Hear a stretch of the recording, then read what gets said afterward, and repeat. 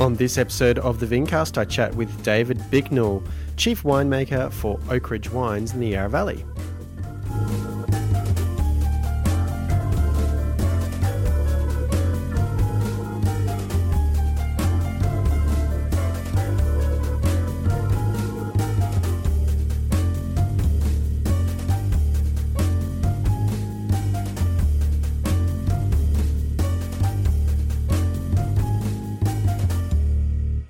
Hello there, ladies and gentlemen. Welcome to another edition of the Vincast. My name is James Gaesbrook, otherwise known as the Intrepid Wino. And of course, it is a privilege to have you join me for another episode.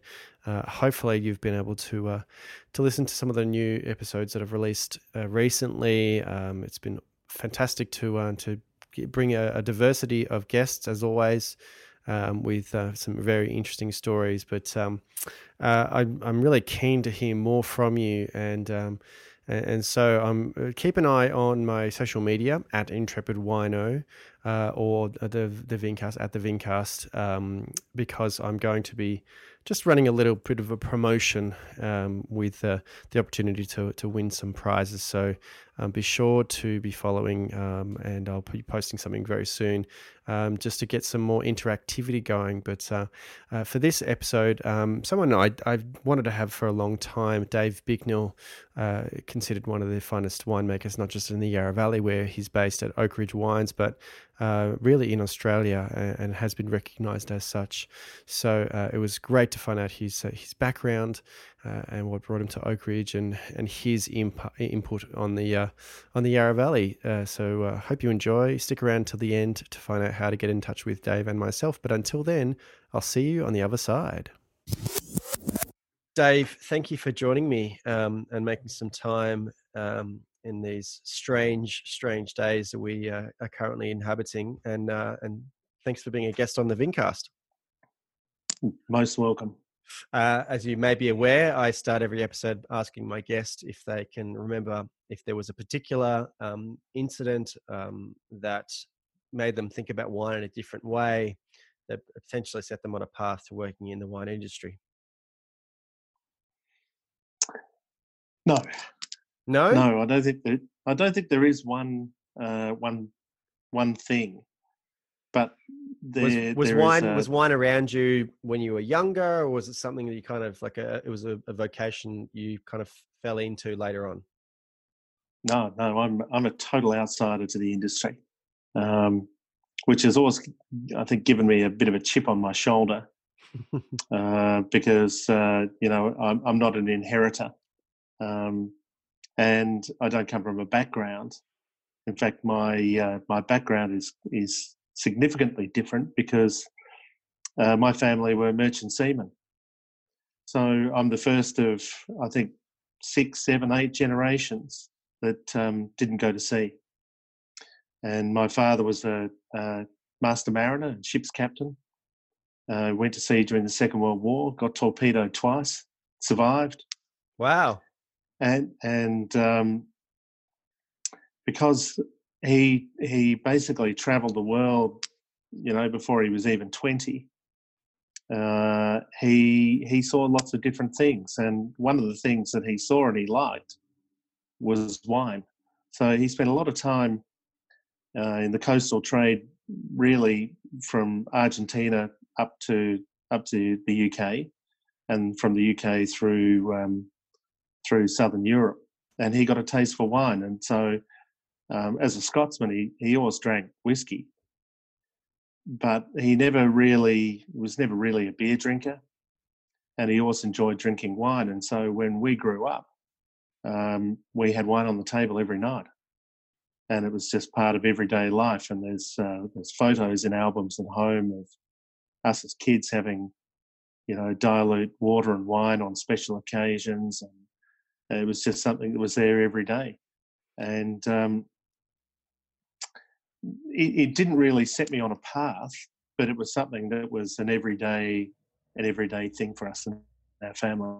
It was an osmosis. And it was there. And when we moved out to Australia, so I'm a classic immigrant. Dad loved it because wine was plentiful and really cheap, and often much better quality than he'd probably been buying in the UK at that time. So he loved it. So you're from Scottish stock?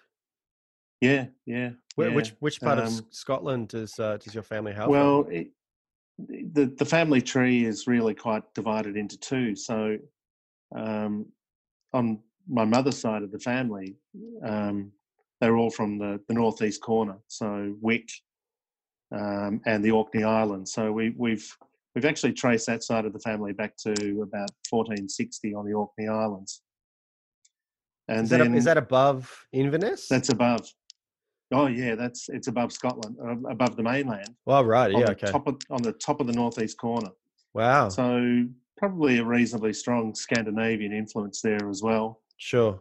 So I've got the blue eyes and the rough nails that the Scandis seem to have. On Dad's side of the family, it's a bit more mixed, and they come from, again, right back to not as far back, probably the 1580s. I think on Dad's side of the family, we've traced back to the borders of Scotland.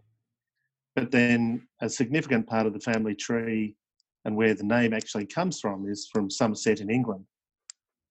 So there's a place called Bicknell, and so they were farmers there for a couple of hundred years before my great grandfather Ellis Bicknell went to sea as a merchant seaman. And then there's a whole line of on that family side of merchant navy. Right. So farmers and crofters, and mostly out of Scotland and Somerset. Oh, yeah. So how old were you when the family migrated out to Australia? And was there a reason that they were coming to Australia? Yeah, very much so. So Dad, his entire career was in either the merchant navy or with companies in shipping, and so he came out to run the fleet of the Australian National Line, which was once quite an important entity for trading around Australia and internationally as well. So he took a job out here. He'd worked for a company in the UK for about 25 years, and he got sick of them, and this job came up in Australia. And next minute we were on a plane, and we were flying out here. And I strongly recall we stopped in Bahrain and seeing 3 Concords sitting on the tarmac there in Bahrain before we came out here, and then one of them was in Sydney before we landed. So I was 8 years old when I came out, and went through all the usual stuff. Got bullied at school for talking differently. I've obviously lost my accent. My sister, older, still has a remnant, and so does my older brother. And my mother, most people think she just got off the boat, but we've been here for a long time now. Where did your family settle initially? We came to Melbourne. Yeah, okay. We came to Melbourne, and Mum still lives in Melbourne, and so does so did both my brothers and my sister. But we don't have any other. We didn't have, until about 10 years ago, any other relatives in this country, and a cousin now lives in Sydney as well. Wow. And so it sounds like they very much brought kind of their way of doing things, the way of being in the world, to Melbourne, and enjoying some wine, some whiskey, that kind of thing, and the trade that your dad was in, probably transportation, would have had access. But I suppose at that time there probably wouldn't have been a lot of diversity, whether it be kind of food or beverage. It was just sort of really kicking off, and it was one thing that we always did whenever there was a birthday, anything significant. We would go out for dinner. My parents were big entertainers as well. There was always people at the table, on Sundays, extra people. Mm-hmm. They were forever having dinner parties and entertaining other people. And, Dad travelled a lot to Japan. A lot of it was to do with shipbuilding as well as trade. Mm. And, there was a Japanese family that we became friends with that, even though Dad died a number of years ago, that they've kept in touch, and their daughter and granddaughter keep in touch with Mum, a couple of times every year, and a very traditional Japanese family. So the first time he came to my parents' house, he was just blown away that he would be invited to somebody's house. It's not the sort of the done thing in Japan, but it's such a it's part of our normal life. Somebody's out here from another country, will come round and have dinner. Come around and That's so have a swim in the true. That pool. is actually, and it's something that I kind of didn't think about when I was living in Japan as a 16, 17-year-old, because we just think of that as being quite normal. Like, you're more likely to invite someone into your home than you are to sort of take someone out. Whereas in Japan, potentially also because people tend to live in smaller houses or apartments in Japan. So there's not necessarily, you don't want to entertain, but yeah, you do tend to sort of take someone out for dinner and pay for their dinner or something like that, then invite them into their home. Well, we quickly embraced the Australian sort of ethic. It sounds like it, yeah. Of cooking the shit out of things on the barbecue and spending all day in the pool and, just, regular stuff. Because it wasn't like that. It wasn't like that in the UK for us, I don't think. And that's in spite of not knowing anyone out here. It sounds like your family were very, keen to kind of embrace the community and make friends and stuff like that. That hospitable nature was something that they embraced.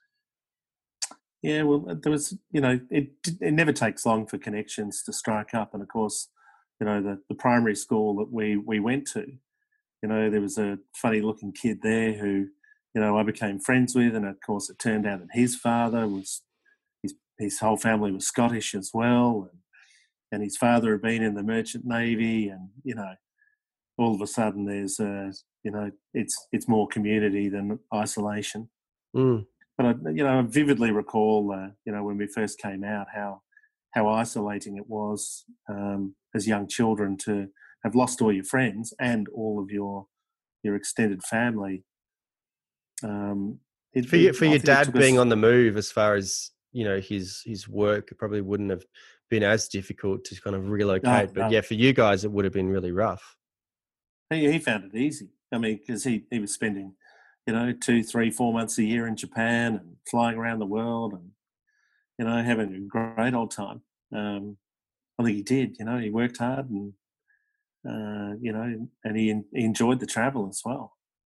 So if you were the first of many generations that wasn't going to end up in the same kind of career path, did you have any ideas, in your teens about kind of what you want to do vocationally?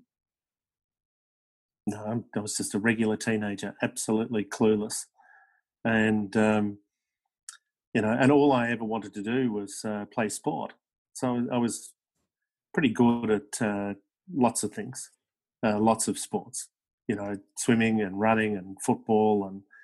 And I thought that's what I would ultimately do, that I'd hit it somewhere with one of those sports and maybe make a living out of it. And we were on holidays when I was, I think, about 15, and I managed to quite badly break one of my legs, playing cricket of all things. And and I ended up in plaster for, thigh length plaster for 6 months. Oh God! And I could never kick or run quite as good ever again. And things all went pear-shaped. So, I became this kind of morose, clueless teenager, and,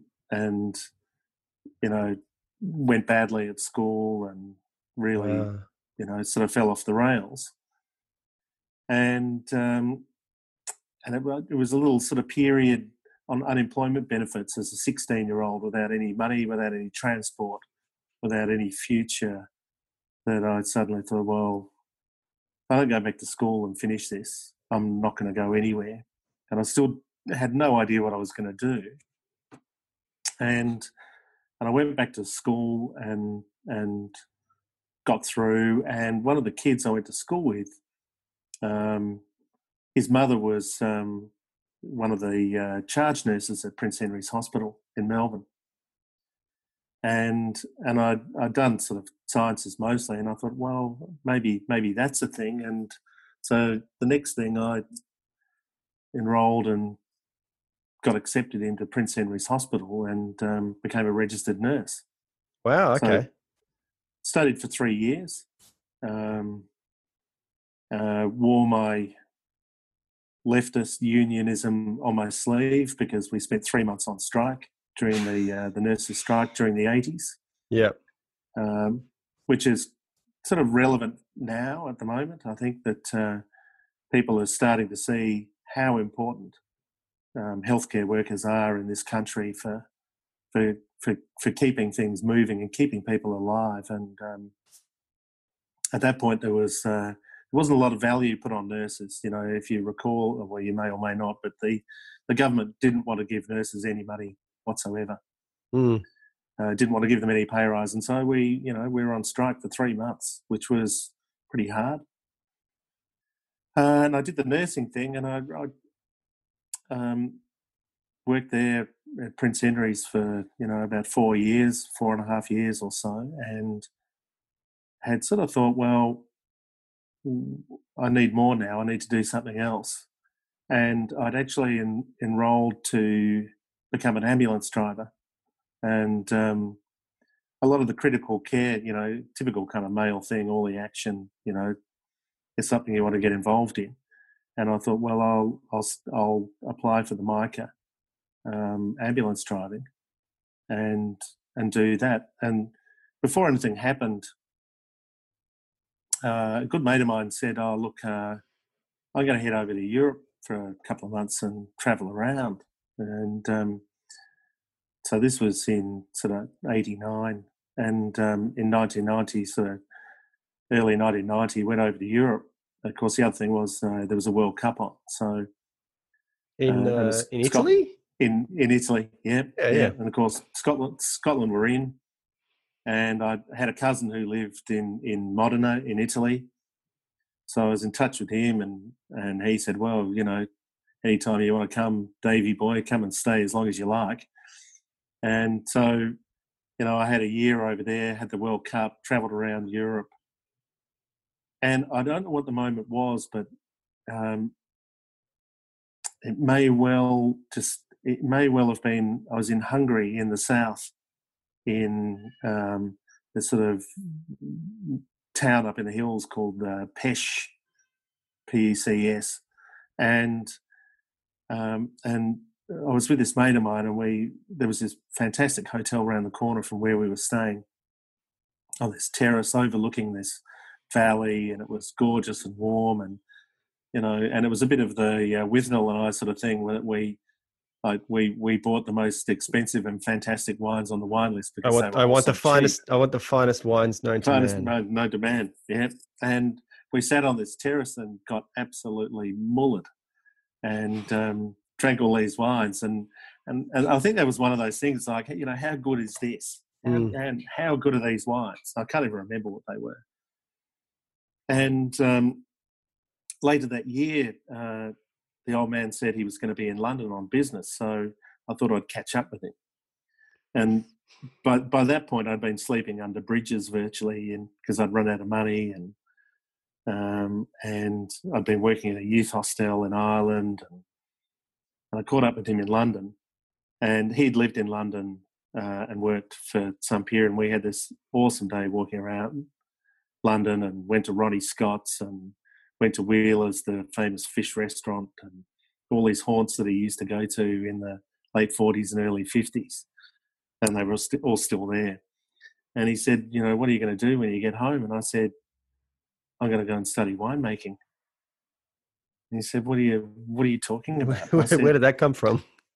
Yeah, he said, "What about the ambulance thing?" And I said, I think I actually need to make something. And he said, "Well, what do you know about wine?" And I said, "Probably as much as you do." I like And he said, it. "Well, it was pretty much it." And he basically told me I was mad in, sort of fruitier language. And anyway, I sort of came back that year, and I applied to Roseworthy and got in. And at that point, I had a bag of some shitty old clothes, and that was about it. And I got on a train and then hitchhiked out of Roseworthy, and I never ever nursed again, even Wow. though it was on offer to work shifts in the local hospital out in Gawler. And I just thought, no, I'm gonna do something else. And that was it. Once I was at Roseworthy, I was hooked, and washed dishes, worked for the faculty, worked in cellar doors, and just worked my way through uni. And here we are. Sort of nearly 3 decades later. Mm.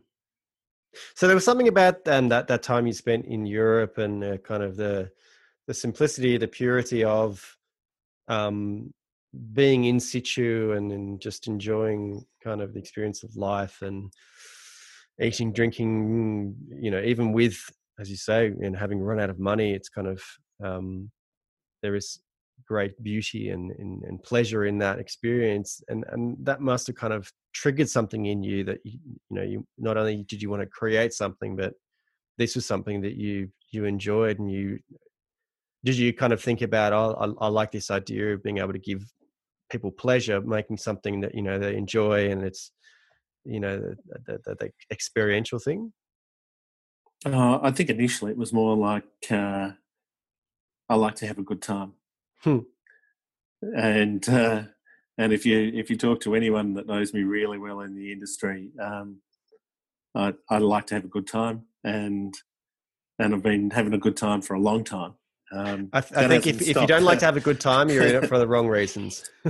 Yeah, but even when even back in the nursing days, I mean, I used to go out every night of the week.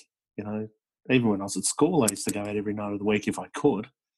Um, I think the other little bit of reason that was in here, and there was a bit of knowledge from somebody else that along the way. So another guy that I studied nursing with, he came from Albury, and he was into wine as well. We used to buy a bit of wine when we would have been 19, 20 or so, and we would go to Regions and buy wine, and he was the one that I think perhaps planted the important seed, because he said, "Did you know you can actually study winemaking?"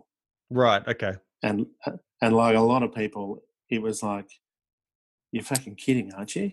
Mm. You can study winemaking? Is that a thing?" And And I suppose because at that time, like Australia was in quite a very serious transitional period where, the 80s, there was starting to be that expansion that really took off in the 90s. And so there probably was a demand from certain institutions like Roseworthy or Charles Sturt for more winemakers. There was probably a lot of, like you were talking about earlier, that inheritance, or that, that, um, um, um, the generational yeah, the transfer generation. was a big Yeah. part of Yeah. what happened.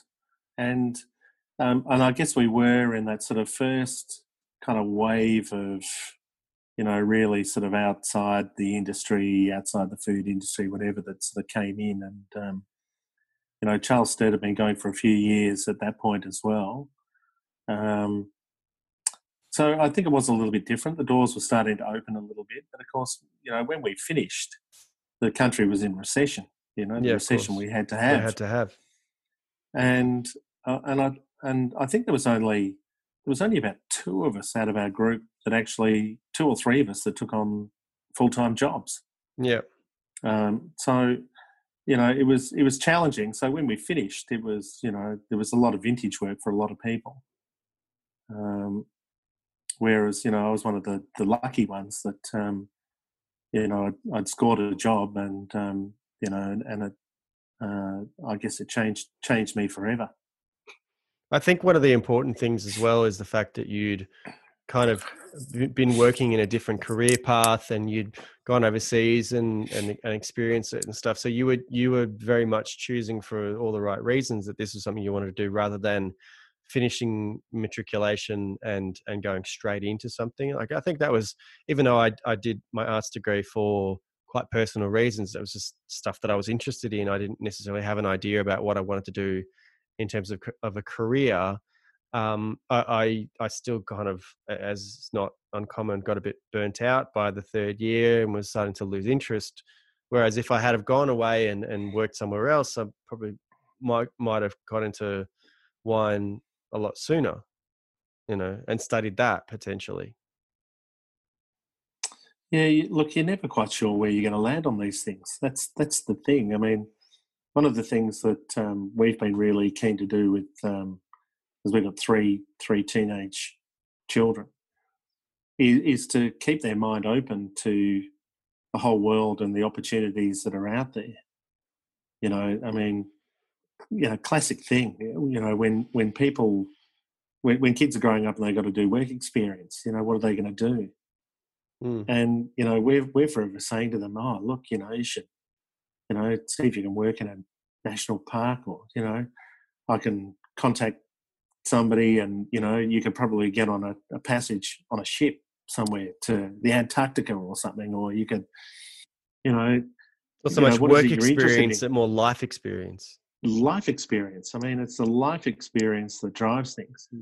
I mean, the other side of the coin is, at Roseworthy, there were kids who had come from, winemaking backgrounds, and they were just shit house at it, and they couldn't do the study, and they really weren't that interested. It's like they were going through the motions. More of an obligation rather than a passion. Yeah, family obligation. Yeah, and that's like.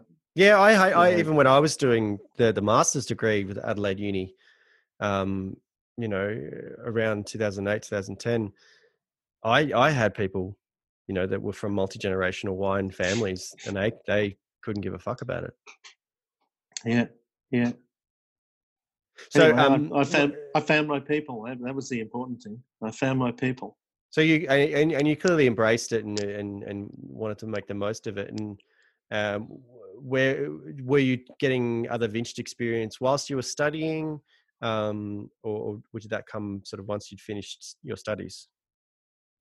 Well, we had to go and do a vintage when we were still studying, and I wrote to all sorts of people, and I was pretty keen to go and work in the Yarra Valley at St Hubert's, and Brian Fletcher was the winemaker at the time, and because I used to go out to the valley and buy wines. I mean, I remember looking in the real estate in Yarra Glen and looking at the price of land back in sort of 85, 86. Wow, $500 an acre. $500 an acre, the price of land. I thought, Jesus, it's expensive out here.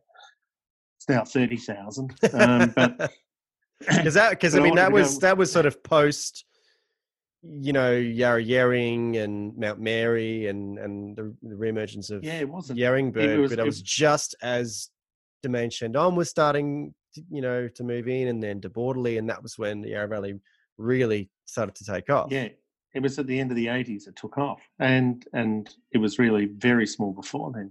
Anyway, I had an interview with Brian Fletcher and tasted wine and talked about things, and he said, yeah, of course you've got a vintage job here.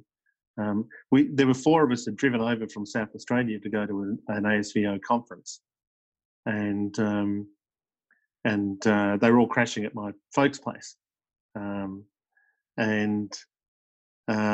Anyway, they all came out with me to the valley and sort of hung around, and we did that. And then I said, look, I've written to this other company up the road. Let's go up there as well.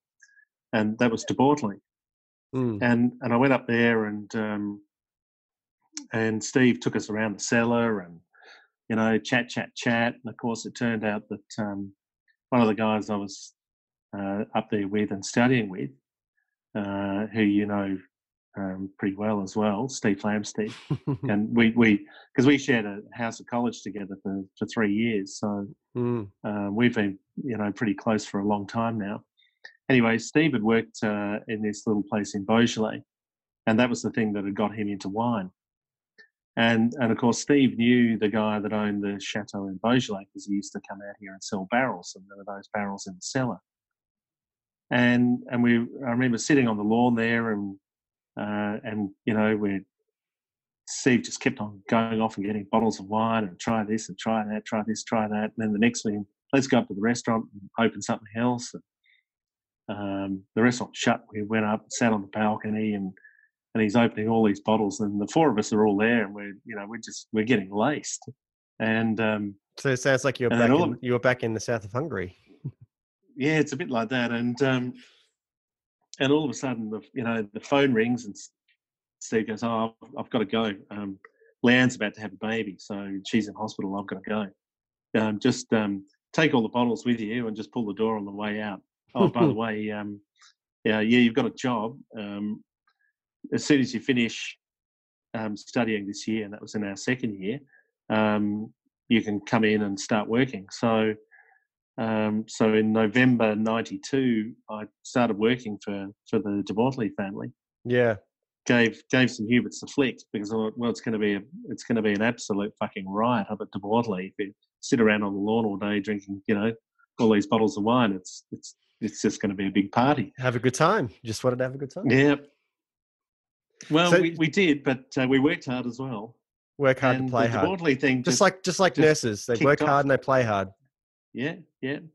So, and I did the vintage up there in '93, and I was, whenever I had breaks, I'd go back and work for them as well. And they just said, as soon as you're done, there's a full-time job for you.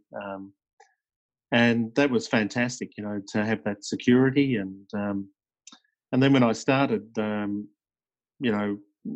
properly, there was a bit of a change up in Griffith, where one of the winemakers had left just before vintage and left them in a bit of a hole. So they said, "How do you feel about going up to Griffith and working up there and making noble wine and looking after all the whites and go through vintage and when we get into March, come back down to the Yarra and work and do vintage there." And so in '94, I made the whites up in Griffith, and they finished, reasonably early in that year. Came down in March, and we started in March in the Yarra. And I'd sort of said that I wanted to go over and work in France, and that was no problem. I'd sorted a job out for myself, and went over to Burgundy and worked at vintage there, and then I helped them with their viticultural research and their post-vintage stuff. So I was there for 3 or 4 months working at Louis Latour in Allos-Corton. Wow. And when that came to an end, I rang Flamo up because I knew he was in France and he was working a vintage going to work a vintage in Alsace. And he said, "Oh, look, there's plenty of work up here as well." So I jumped on a train and went up to Alsace and worked the vintage up there as well for Paul Blanc in Kinsheim. Cool. So it was a 4 vintage year, so it was pretty full on. And then I went back to France in '95 and worked in that place in Beaujolais and made Bruy and Côte de Bruy. And, it was, the Borts were just great sports in terms of, fast tracking me and letting me do those things, but, being pretty much rooted into the Yarra Valley and becoming part of the community. But clearly that De Bortoli does attract a pretty incredible quality of, winemakers. Like you look at sort of the people who are up the upper echelons, not just in the Yarra Valley, but in other regions. A lot of them have worked, under Steve at De Bortoli in the Yarra Valley. So there is something pretty special about that place and that family, that it does just really foster some incredible talent in the industry. Yeah, it's a real hub, and a lot of that is down to Steve and Leanne and how they've guided the property down here over the years, and the caliber of people, I guess, that they selected to work there. I mean, you also have some duds, but there's a whole string of people who worked there in one of those hubs because it was very progressive in what it was trying to do. It was, and Steve was always willing to take chances and risk and experiment with all sorts of different things, and that really attracts those people because you get to learn about the mechanics of how a business works as well and how a seller works, and yet there's always different exciting things that are that are going on and being pushed, And it seems like they encourage the people that work for them to kind of, hey, challenge us, give us other yeah, ideas, yeah, explore things. If we want the best, and we absolutely. pick people to improve things however they can.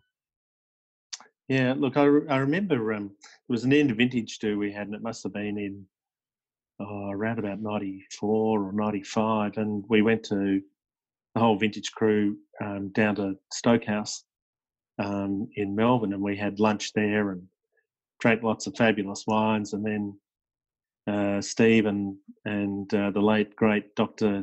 David Slingsby Smith, who was on the winemaking team there, myself, we went out and we went to bars and we had this big night down in St Kilda, and the following month, that was on a Friday night, I think, and on the following Monday morning, I got summoned into the office to talk to Steve about all the criticisms I've made about our winemaking that night when we were out drinking at all these bars, and I was a bit sort of blank. It's like I can't remember half of what was going on, and they could remember quite clearly, and they obviously, Steve and Singers took it quite personally that that even from within the team, I was fairly critical about a number of winemaking aspects that we were doing, but they were right on top of it. So it was about lesson learning as well, and having your eyes open to things. So we used to go to a lot of tastings. We used to buy a lot of wine. We used to taste a lot of wine as well,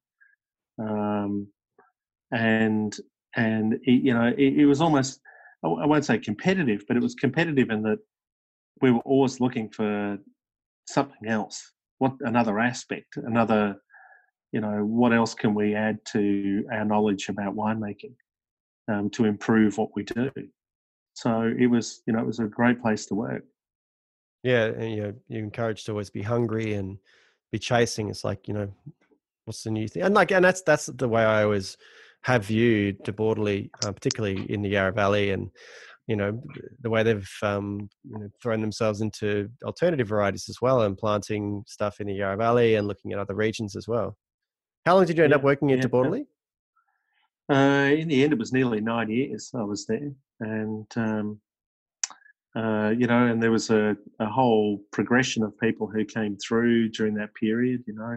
Mark O'Callaghan, who's now a director at WineNet. He was a vintage hand for a year, and who else came in? Bill came in, I think, in about 98 or 99. Oh no, not that. Sorry, 2008, 2009. Decades, they just go past. He was there. Paul Bridgman, he came in and sort of took over, my role when I left de Bort's. He came in about 2000 or 2001.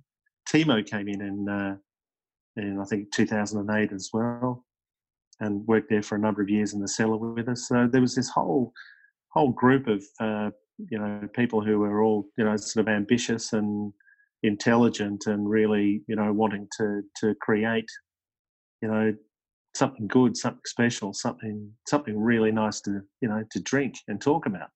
And then they took inspiration into subsequent projects. Yeah, yeah. Where So did you go after de Bortoli? Well, the job came up at Oakridge, and I was almost a little bit embarrassed about sort of going over there because I really did like working there at De Bort's, and basically taking on the running of the cellar, and so it was a difficult move, and it affected my relationship with Steve and Leanne for a number of years because I think they felt a little bit maybe betrayed to a degree that I was leaving. So I went over to Oakridge, and Would it have I'm made a still there difference if now. it was in a different region? Oh, probably. I mean, yeah, I think it would have. It would have been easier. But one of the things when I went over there, and I remember saying to Steve, is that I've got no interest in hitting on any of your growers or doing any of these things. It's not what I'm about. It's just, it's an opportunity for me to really take charge of something and try and do something. And I guess I was pretty naive about where Oakridge was at that point because um, it had sold and Evans and Tate had bought it, and there'd been a real kind of period of decline in that sort of in between time where the original winemaker from the original family had moved on. It was being run from Western Australia, and things were all sort of going pear-shaped. So it was in a bit of a state really when I moved over there. And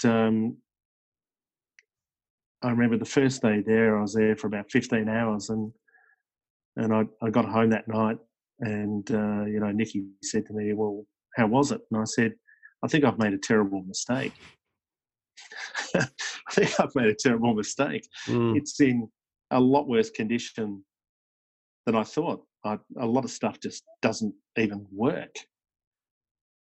And anyway, 18 years or so later, I'm still there, and we've made it work, even though I've you know managed to get through that corporate side with Evans and Tate, where there was all sorts of promises, and there wasn't a huge amount of delivery on what happened. It was Mm. it seemed like it was hand to hand combat every day of every week of every year for a lot of years. Trying to turn the place around, but I think that the grounding I had at De Bort's had really sort of helped me to understand where and how we might make wine and where we might go with things. So I steered clear of anything to do with De Bort's, and we really sort of focused on a smaller part of the valley, apart from the vineyard around, Oakridge, really, and things just kind of evolved. And then, when Evans and Tate fell over, that was another sort of major blow. But I think by that time we had a really good team. We had a really good team, in the winery, and we had a good team in the front of house. And we had this sort of little meeting because we went into receiver managership, which was fairly difficult. Mm. Because when the receivers come in, it's a bit like the SWAT team come in, and I guess they're used to a lot of open hostility when somebody else comes in and takes charge of the business and tells you what you can't do more than anything else. And we were really nice to them. Anyway, we had a staff meeting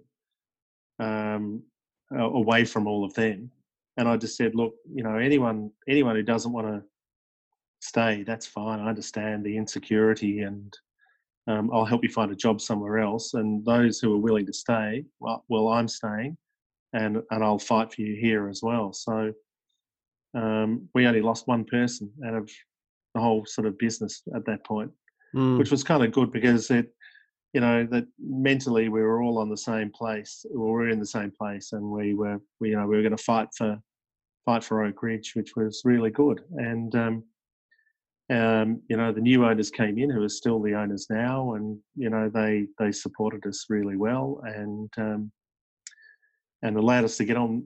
The most important thing was allowing us to get on with a winemaking program where we we'd been making some really big strides, and so it was really gratifying. But like I said, it still seems like years later, it's still been hand-to-hand combat the Mm. whole time to make it all work. So when this was all happening, this is sort of mid to late 2000s? So changed ownership end of 2006, early 2007. And then, of Yeah. course, we went straight into that horrendous, end of drought 2007, summer where, we had fire, we had hail, Mm. we had frost. And then the icing on the cake was, they found phylloxera in the valley. So it was like the And four horsemen of the apocalypse came in. that's when I started working at Shandon, and so we were neighbours essentially. And at that point, the Yarra Valley was pretty well developed. You had outsiders who were coming in and setting things up. Phil Sexton, for example, coming over from WA. You had fairly entrenched families like Warrentoner Estate and Seville Estate and whatnot. And particularly in that kind of what we'd consider the valley floor area was fairly well developed and a fairly robust wine tourism thing. But there were sort of pockets of the Yarra Valley that were still not as well known and well developed, like those upper Yarra areas. Is that sort of, was that, how did you kind of approach setting Oakridge apart from that kind of well-developed wine region that was the Yarra Valley at that time? Um, well, again, one of the things I'd seen at DB's was that there was some fruit from a particular vineyard that came in, and to me, it just looked and tasted, quite different, and was quite special, and was better than anything that we were growing on the site there. That was probably one of the criticisms that got me into trouble. Hmm. That there was a grower that we were getting fruit from where, that I thought was infinitely better than anything that we had, and that really pissed Steve off, I think. Mm. But I think if you fast forward today to what that vineyard was, well, that vineyard was Lusatia Park up at Wurriyallock, and Yep. they now own that vineyard. Yeah. It took them a long time to buy it, but for me, there was something in that, and so when I went over to Oakridge, one of the things was that the fruit resource was very much from the southern side of the valley.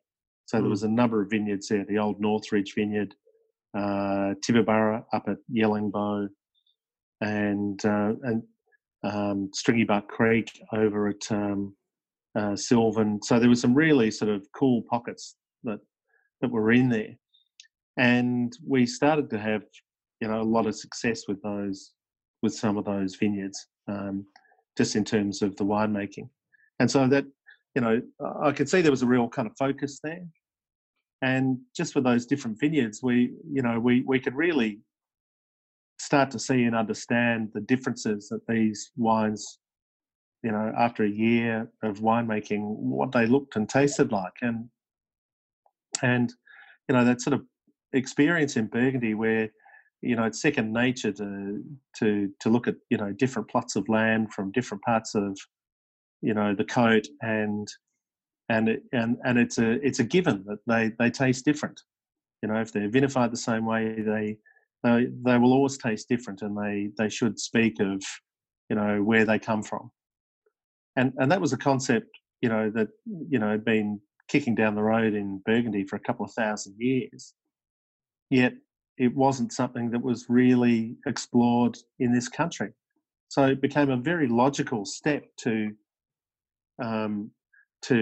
just a clear thinking exercise. Well, surely we've got the ability to do something like that as well. That instead of making, putting it all together and making one wine, let's keep them apart and see where these wines go. And and it the whole Let's Explore kind of project, really started in in 2003, 2004. I'd only been there for a year or 18 months, and we started to get this idea about vineyard provenance, um, and site expression, I guess. And that's something that we've been, continuing to develop in over all those years. And that was You something know, that it's really was quite mind-boggling for me, even in my sort of infancy in the wine industry, how selections were still being made in the cellar after the fact, where you reserve wine, it's the barrel selection, and then you blend everything else together, and that's your estate wine, even if that wasn't from an estate. It was like the house wine, the concept of and even when I was working at Chandon, the few wines, more so on the sparkling um, portfolio, that were of single vineyard expression, I found vastly more interesting. And the fact that they wouldn't necessarily bottle that wine every vintage, was a vintage specific thing. And I think that was certainly something that I saw with Oakridge, and even when Mac Forbes was kind of getting started with his project, it still seemed kind of quite unusual to sort of have more of that focus. Now we kind of take it for granted, and it seems silly to not be doing single vineyard wines.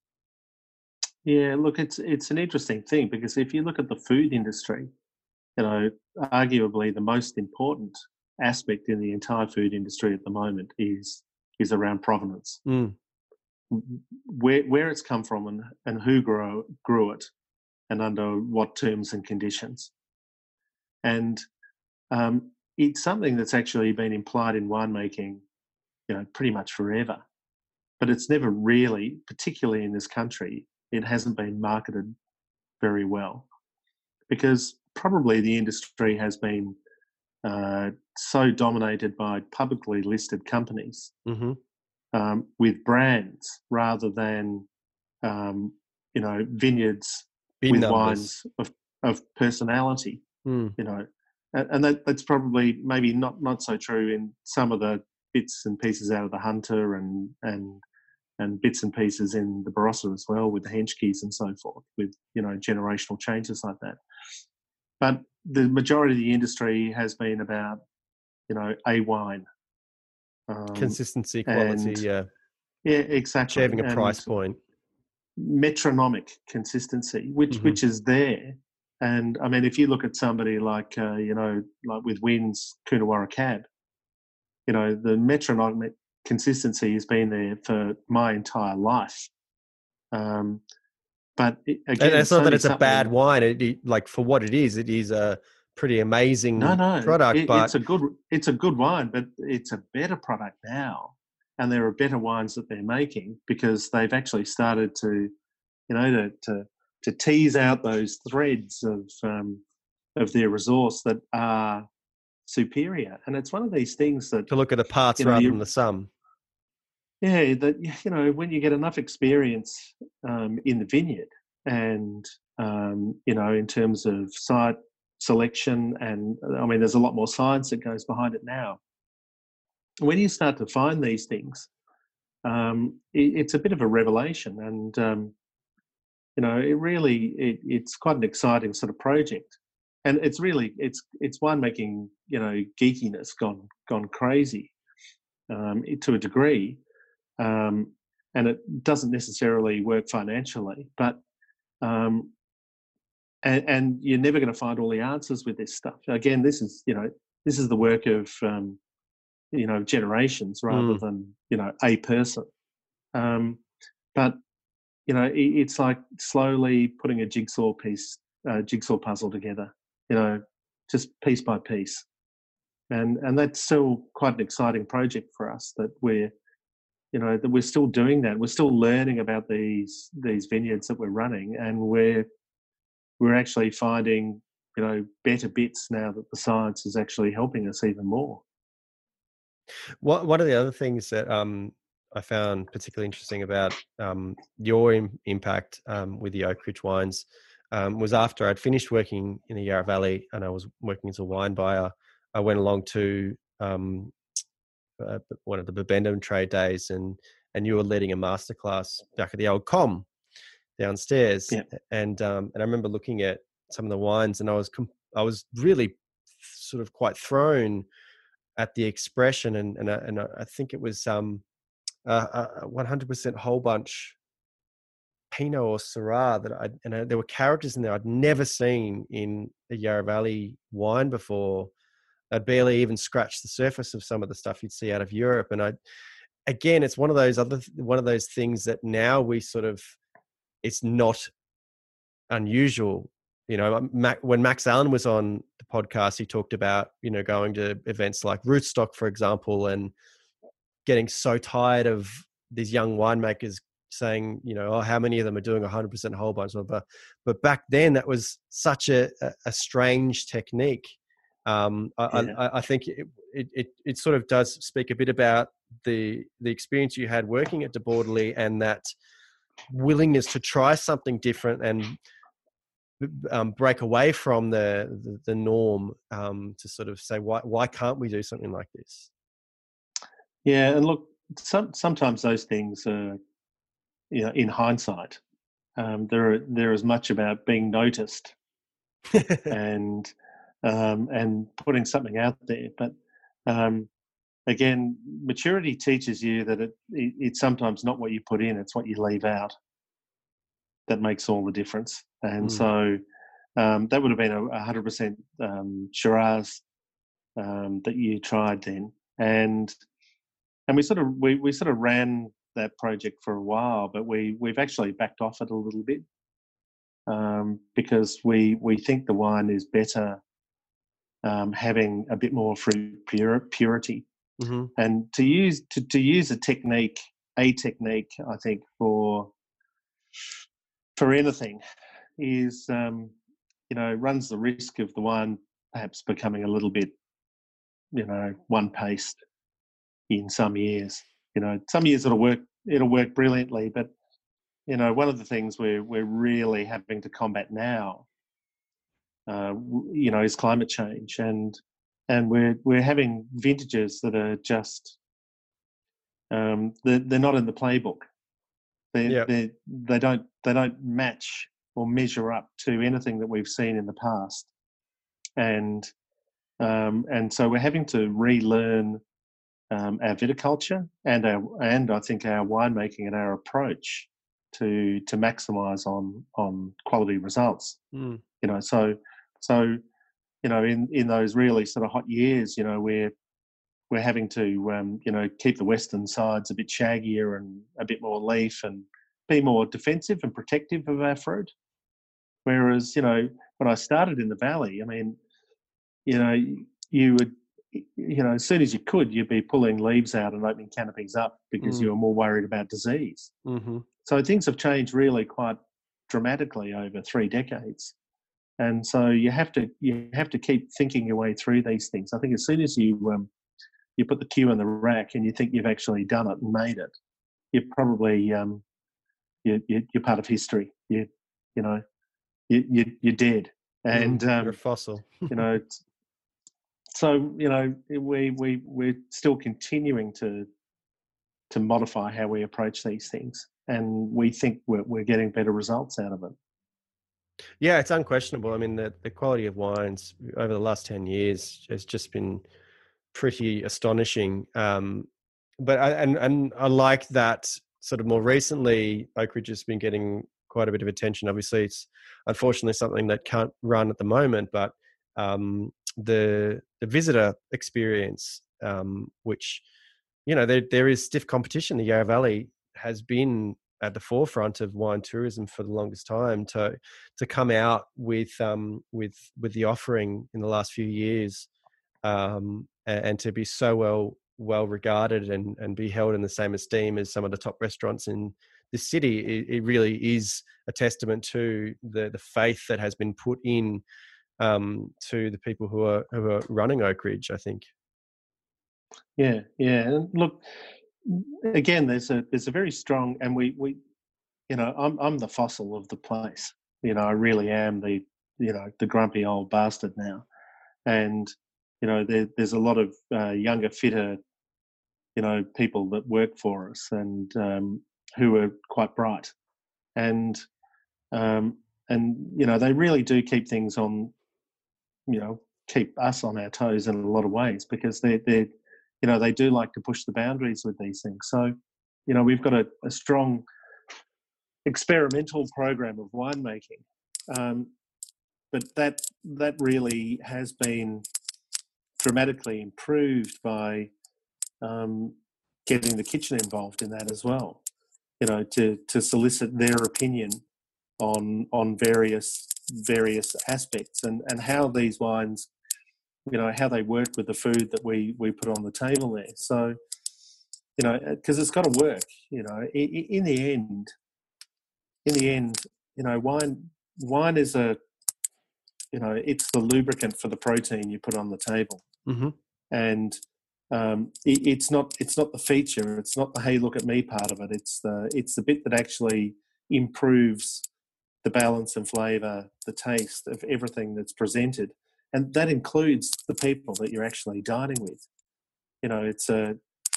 We're really big on that whole sort of notion of meals is only as good as the people that are involved, and if you've got good raw materials and you treat it sensitively, then you're likely to produce something really wonderful. So we've worked with these guys to produce a whole range of wines that really you only get through cellar door now. That years ago, if you'd said I'd be making skin contact Pinot Gris and Sauv Blanc and whatever else, then I might have jumped in the river myself. But they have a place and they work with a lot of the food that we produce as well. There's a real kind of connection that they seem to have, and because we've moved into over a number of years we've been moving into organics, and our whole approach to farming has changed. This has really worked with the food side as well, and so what happens now is when people come and eat at our place, they leave and they might have a wander around in the garden and they suddenly see things and they go, well, I just ate that and I just ate that and I just ate that, and so they become, I think the concept is they become nourished rather than fed. Mm-hmm. It's an enriching experience. Exactly, and it's not just putting fuel in the tank. It's actually it's good food, it's chemical free, and it's good for them. So that's really, we think that's really been a turning point for how we do a lot of things. Look, it's something that I kind of realized. I'm happy to say reasonably early on.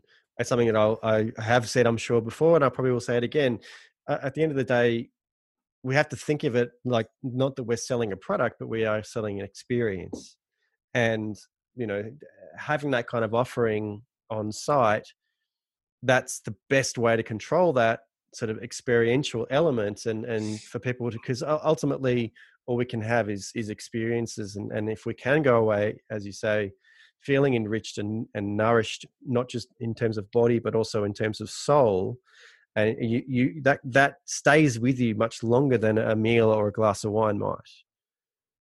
And if it fosters in them a kind of desire to embrace better things that are going to nourish the body and soul, then they've come away with a much better experience than they otherwise would. Yeah.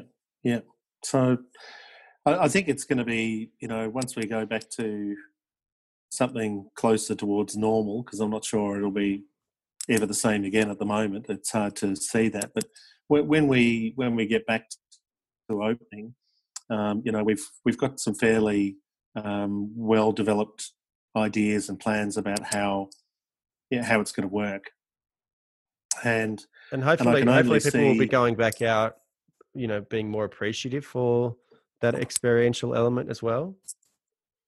Well, I think they'll get a better experience. That's the thing, and in the end, that's what it's all about.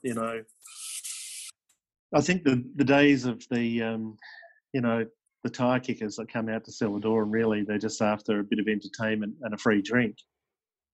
Those days are probably over, David, which is a wonderful you thing. give me flashbacks to working in cellar door and particularly grape grazing. Oh God. See, that was one of the best things I ever did. We did grape grazing once as part of Evans and Tate, and I just said, look, we got all these volunteers. We got all these volunteers here, and no one's being paid. If you had to pay them, and with the repairs that we've had to do to the site here, because it's been completely and utterly trashed, how much money would we make out of grape grazing? And they said, oh, we wouldn't. We'd lose, maybe 20 or 30,000. I said, well, this is a business. We can't give $20,000 or $30,000 away in a business that really is struggling. You cannot think of that as a marketing exercise. No, it was horrendous, and you sort of can't blame anyone for it. I mean, the way grape grazing evolved, it just actually made it go backwards, and it was great when it died. I think a lot of people in the region might disagree, and they'll be they're listening to this and they shake their heads and go, well, that's not really the reality of it. Well, I think it was. It just became a free for all, and I don't know if you know some of the stories about big punch ups happening in places and all. Oh yeah, I worked at Shandon. We had thousands of people coming through over that over the 2 days. It was just mayhem. Awful. Anyway, mayhem. thank goodness that. Black Saturday obviously put an end to that, and thankfully it didn't come back. So obviously, the quality of people and the quality of experience you get now in the Yarra Valley, thankfully, is infinitely better. Infinitely different. Yeah, well, that was the thing. I mean, going back to the Bortoli days and those early days, on a Friday afternoon, round about now, it was like everyone in the wine industry in the valley went to the Yarra Glen Hotel, and we would all pile in there, and we'd throw down a few jars, and they'd have the meat raffle and whatever else, and then pretty much everyone would split and they'd go into town for the weekend because there was no real kind of community out here, no infrastructure. So it's, early 90s. When you fast forward to it now, it's completely different, because there are people like myself and Flammo and co who we've got teenagers who finish school, and there's a real kind of community out here of the families, winemaking families. It's grown and grown and grown. It was it was so quiet out here in the early 90s, and again, I remember Weber saying to me way back in the day, saying, oh, in the future, when you drive out here from once you pass Lilydale and into Yarra Glen, it'll just be vineyards like the Napa Valley, both sides, all the way out here. The whole place will be planted. And I said, oh yeah, bullshit. That won't happen. It hasn't to a degree, but it really has grown dramatically. Thankfully, the Yarra Valley hasn't ended up like Marlborough. I remember going there, I think it was in 2009, and was just astonished at the ocean of vineyards of, pretty much all Sauvignon Blanc. I'm so glad that we don't really have any regions like that in Australia. Yes, there are a lot of vineyards in the Yarra Valley, but it's still diverse enough. There's still enough. There are different industries, or there's different agricultural products that come out of the Yarra Valley, and I think that talks about the quality of life out there. One thing I think we all value is, and it's it's something common to this country, is space. We actually value a bit of space, and sometimes you may not seem like you use that space for a lot of things, but it's important to have a bit of space, a bit of room around you, and that room to think and do, and we're pretty lucky in that regard, to be on the doorstep of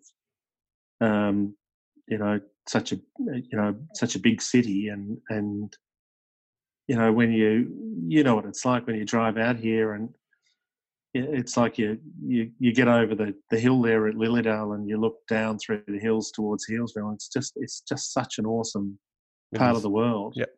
that can still do lots and lots and lots of things. As you say, food and wine are big parts of it. So once things start to open up, I obviously highly recommend everyone head out to the Yarra Valley. It's no coincidence that I have been fortunate enough to welcome a number of very prominent Yarra Valley based wine producers onto the podcast, because it is it's a playground for some of the best quality wines in the country. And obviously, thank you very much, Dave, for being on the show. I'm sure people can check you out on social medias and the Oakridge website. Of course, support the local producers as much as possible in the current situation. But yeah, thank you, Dave. I really have appreciated chatting with you. Thanks for having me on. It took you a while, but yeah, we got well, there was that sort of 1.5 year hiatus, but this situation, it presents its challenges, but also its opportunities. Yeah. Well, it's a good thing. It's actually just as a general thing, it's a really good thing to listen to these stories, little vignettes on people's lives when you're out there pruning. It's quite a nice way to get through a working day pruning vines and hearing people talk about what they do. It is a privilege to be able to chat with so many different people, and obviously I appreciate and take advantage of all the stories. Yeah, awesome. Thanks, you, Dave, James. and looking forward to eventually being able to catch up again in person. Yeah. Well, you know where we are. And thank you for listening to this episode of the Vincast. I have been James Scaresbrook, otherwise known as the Intrepid Wino, and you can find out more about myself on my website, intrepidwino.com. Lots of writing I've done in the past, information about the podcast, of course, but also some videos, including a number of tasting videos that I've recorded previously. And follow me on social media at Intrepid Wino on Instagram, Facebook, and Twitter. If you enjoy the show, make sure that you subscribe on your listening platform or app of choice. Lots of different ways to listen. You can listen on iTunes or podcasts app for your iPhone, the Google Podcasts, Player FM, Podbean, Stitcher, Spotify, iHeartRadio. Lots and lots of different apps you can use, but however you listen, subscribing means that you get the newest episode as soon as it becomes available. And if you have the opportunity, please do leave a 5-star rating and a review, just to provide some feedback to the guests who are very generously donating their time to be on the show, but also to potential listeners, because I'm very keen to get as many listeners as possible. You can also follow the podcast on Twitter at The Vincast. You can get in contact with me on thevincast@gmail.com. And if you're interested, please do check out my wine brand, vinointrepido.com, and follow it on social media at vinointrepido on Instagram and Facebook. Lots of great guests coming up. Like I said, please be following me on social media for an announcement soon. But until next time, bye.